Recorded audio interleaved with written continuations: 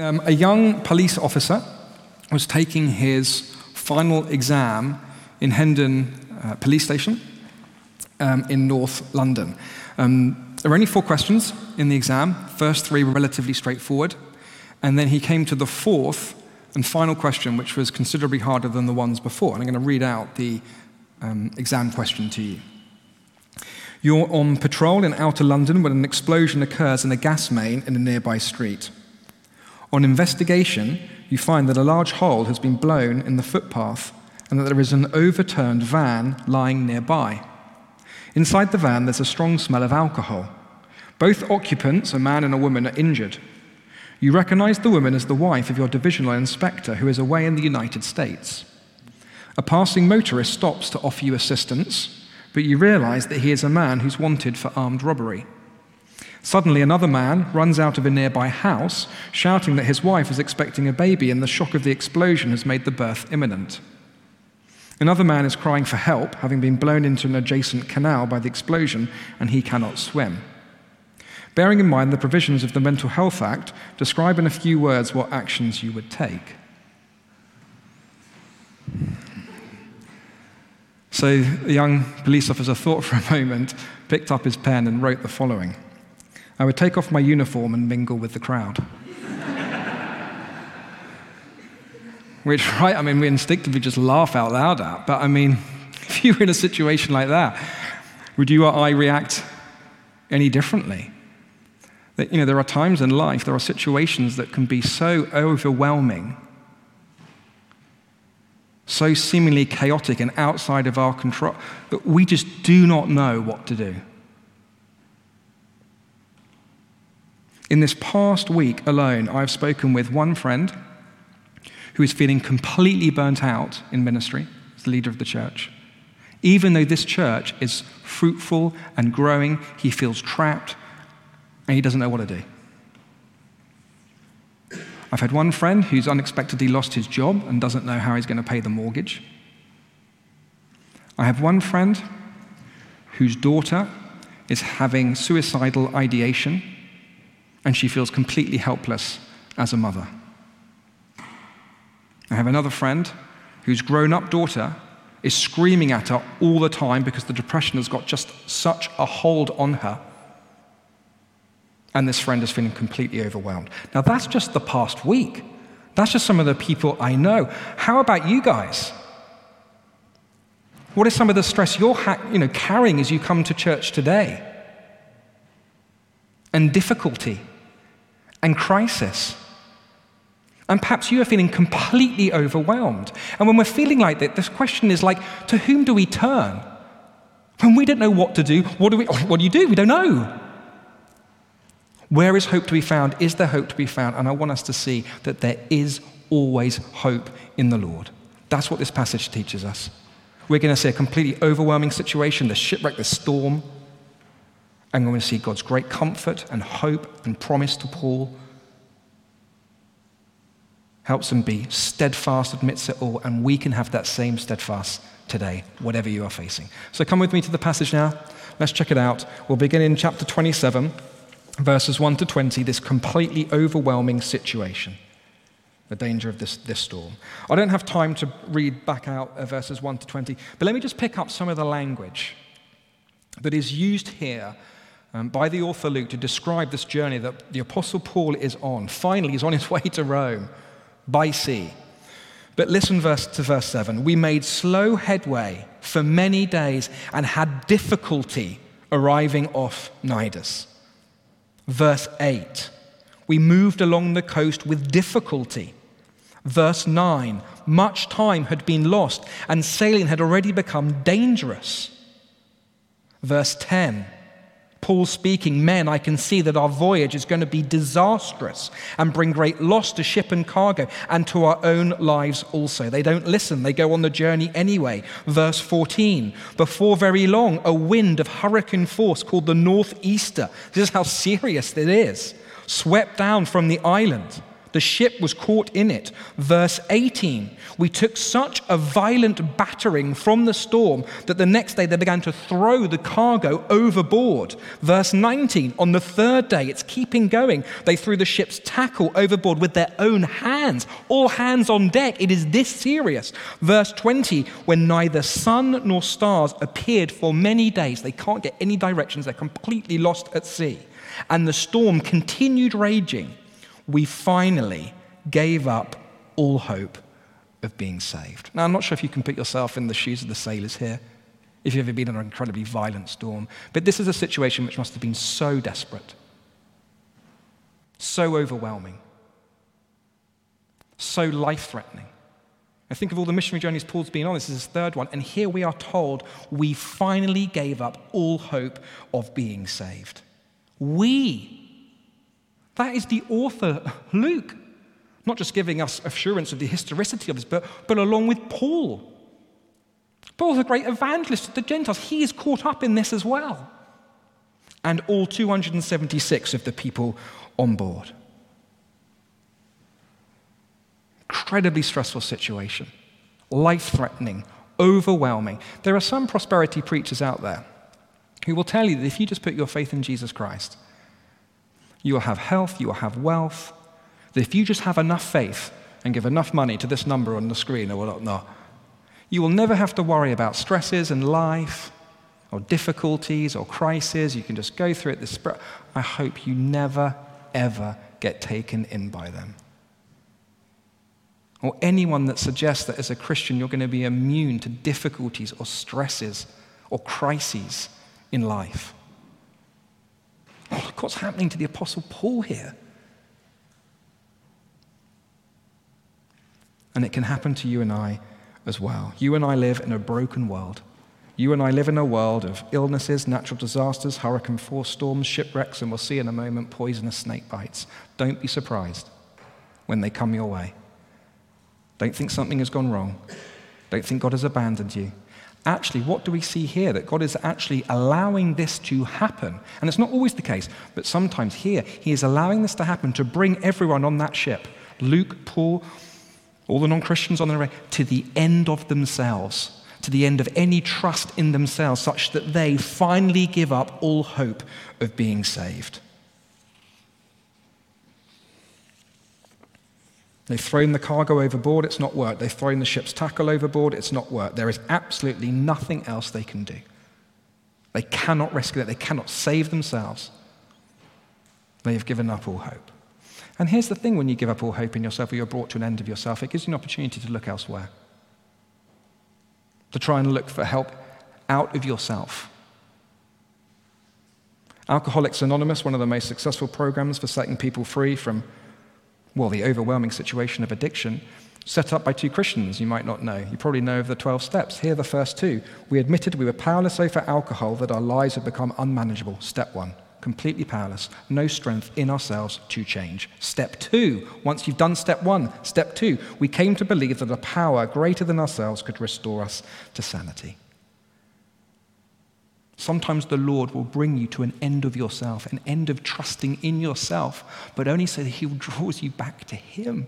Such you start trusting in him. Sometimes he'll make you show that you don't have strength in yourself, so you start trusting in his strength.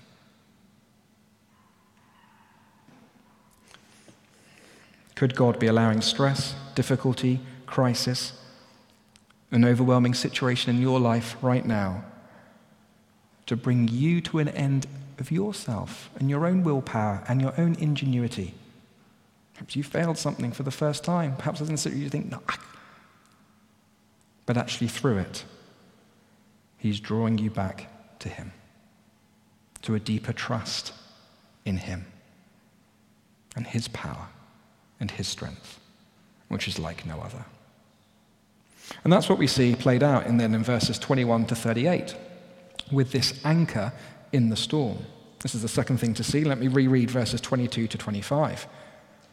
So they've all come to the whole hope of being saved, and then Paul addresses everyone on board the ship. I'll pick it up in verse 22.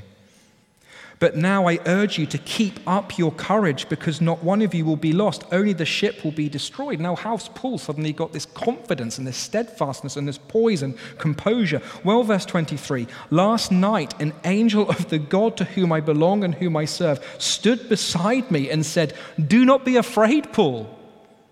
You must stand trial before Caesar. Remember that promise back in chapter 23?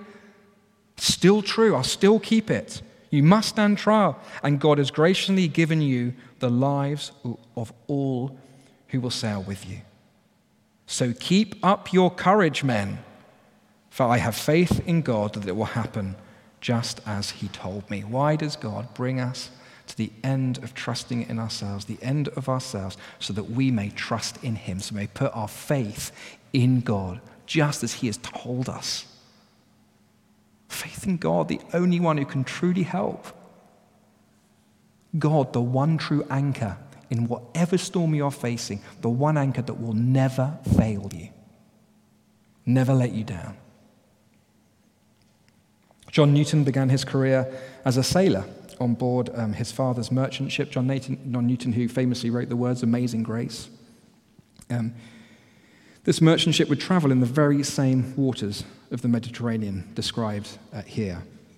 On 10th of May 1748, he captained a ship struck by a great storm off the coast of Africa, and he wrote of his experience as he penned the words Amazing Grace. Perhaps with this in mind, I don't know. But part of those words, you might well know them. Through many dangers, toils and snares, I have already come. 'Tis grace, the grace of the living God with me, has brought me safe thus far, and grace will bring me home. No matter the toils, the snares, the difficulties, the stresses, the crises that keep on coming, God is there. God is with me. He will bring me home. In other words, when crisis hits, and we don't know what to do, we don't know where to turn, when we're feeling completely overwhelmed, when we're brought to the end of ourselves, to whom do we turn? And this passage is encouraged, turn to the Lord. Turn to the one who promises to be with you, no matter what you are facing, who will never leave you or forsake you. Turn to the one who always speaks words of encouragement to you. Whatever you are facing, do not be afraid. I am here. I have got you. Turn to the one who is the creator of the universe, who holds every droplet of water of the sea in his hand, such that the Lord Jesus Christ, the Son of God, can calm the storm with just a word, should he wish. And if he doesn't and wants to take you through the storm, such is God's loving care, such is his attention to details of the lives of his people. You get that promise down in verse 34, that not one of you will lose a single hair from his head. I mean, this is the anchor we all need in the storms of life.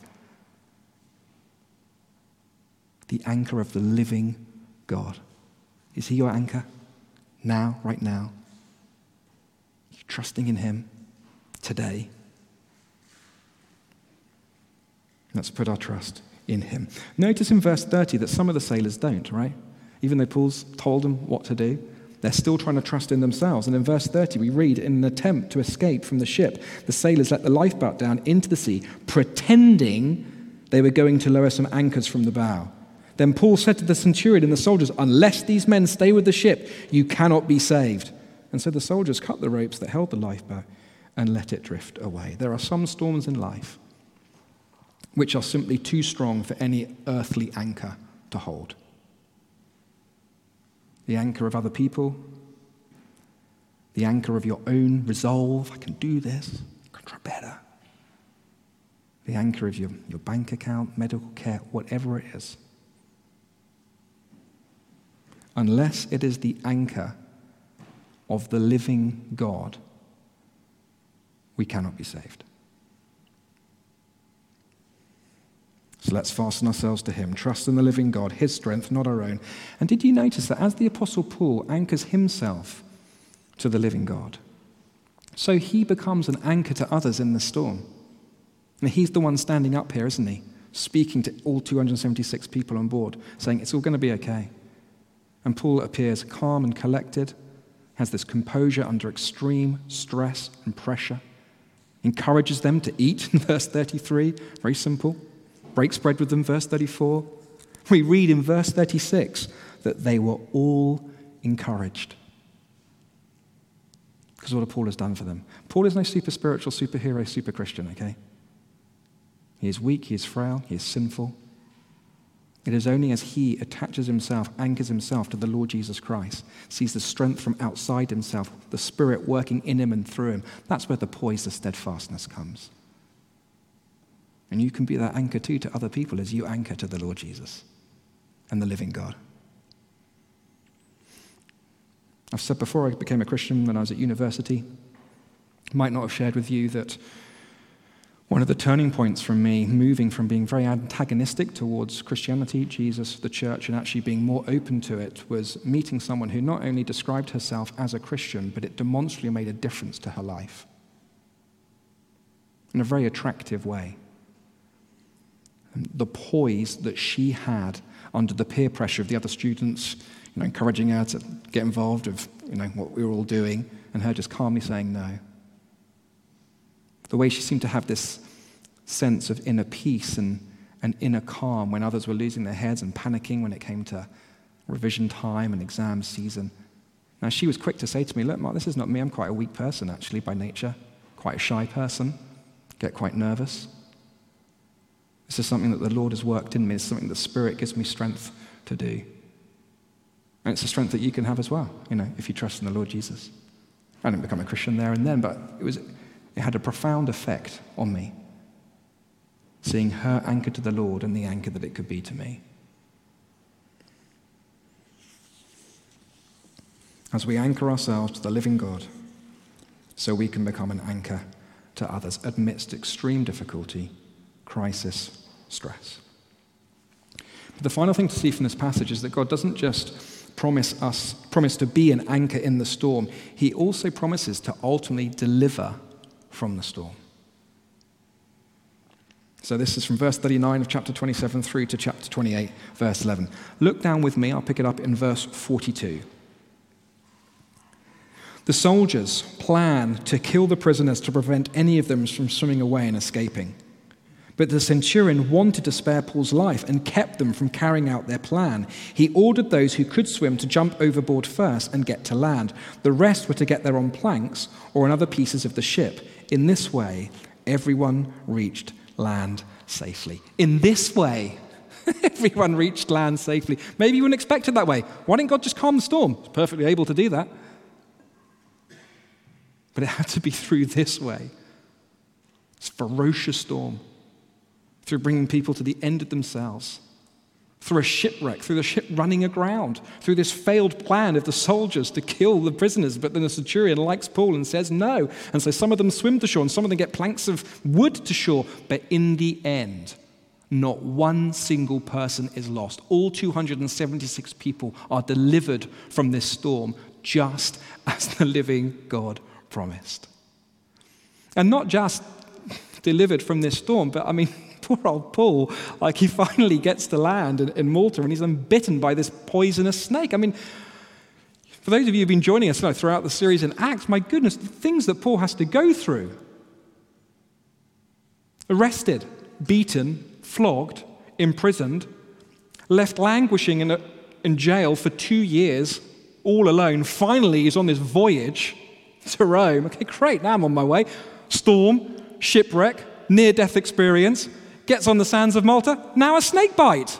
I don't know if you sometimes feel that life is just bouncing from one crisis to one disaster, to one crisis to one disaster. So it is for the Apostle Paul. You are not alone.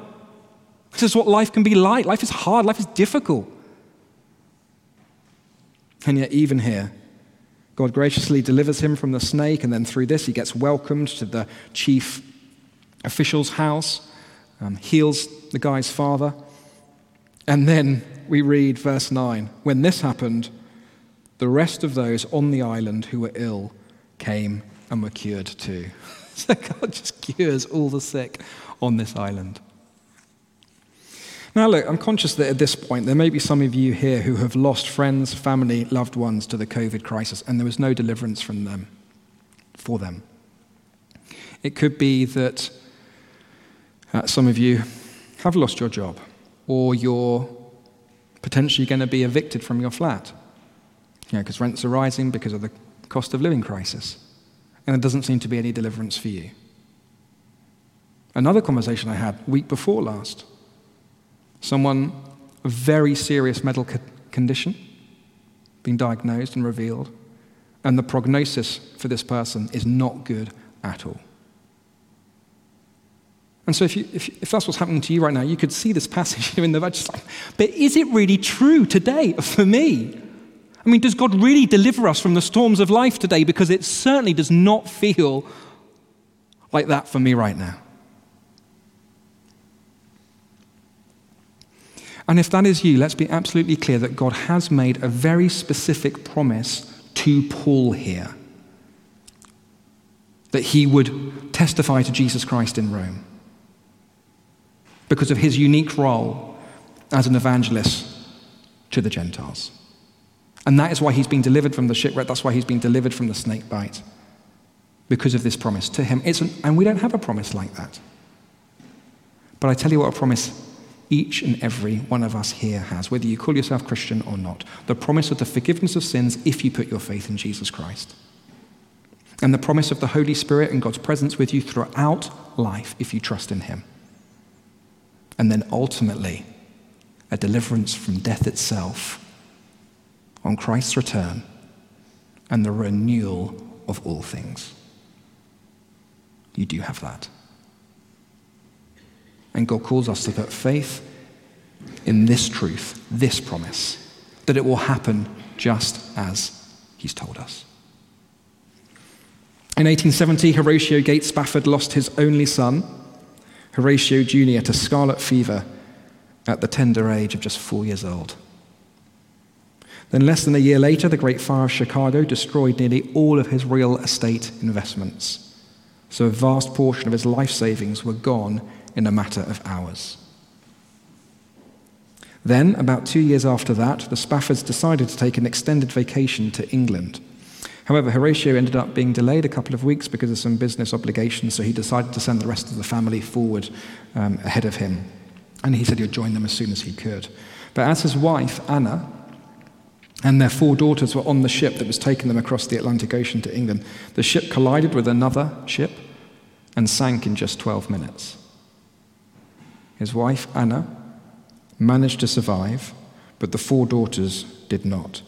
Horatio learns the news later through a telegram, just 2 words on it. It read, "Saved alone," from his wife, Anna. Immediately upon receiving the telegram, Horatio began his journey to England in order to grieve with his wife. And as he passed over the very part of the ocean where his 4 daughters had drowned, he went to his cabin and he penned these words. See if you recognize them. "When peace, like a river, attendeth my way, when sorrows like sea billows roll, whatever my lot, thou hast taught me to say, it is well with my soul." Now, I don't know what you make of those words, whether you think, oh my goodness, how on earth can you write something like that after everything is this most unimaginable of situations? But this is the sort of deliverance we're talking about. If you're trusting in the Lord Jesus Christ, your sins are forgiven. Your relationship with God is restored. You have his presence with you every second of every day by the Holy Spirit. And one day, you'll be delivered from death. You'll see him again. And all loved ones, trusting in the Lord Jesus, at the renewal of all things. So take courage, men and women. It is well with our souls. Let's keep living for Jesus Christ. And let's keep sharing him with others in the week ahead. Let me pray that for us now. Let's pray. Father God, we thank and praise you for this incredible story, this life-threatening situation, the way you bring everyone on board to the end of themselves, but then give that reassurance through Paul to not be afraid, that you've got a purpose for Paul in Rome, and you're going to save everyone on board. I want to thank and praise you, Father, for the anchor that Jesus Christ is to us. The offer of sins forgiven, the gift of the Spirit, that ultimate deliverance from death to come. Please would you reassure our hearts of the truth of that promise to us personally, that we would be able to say from our hearts, it is well with my soul. And as we anchor ourselves to Jesus Christ, so may you use us, please, Lord, in the week ahead to be an anchor to others, that they may know the Lord Jesus Christ too. And we ask it for his name's sake. Amen.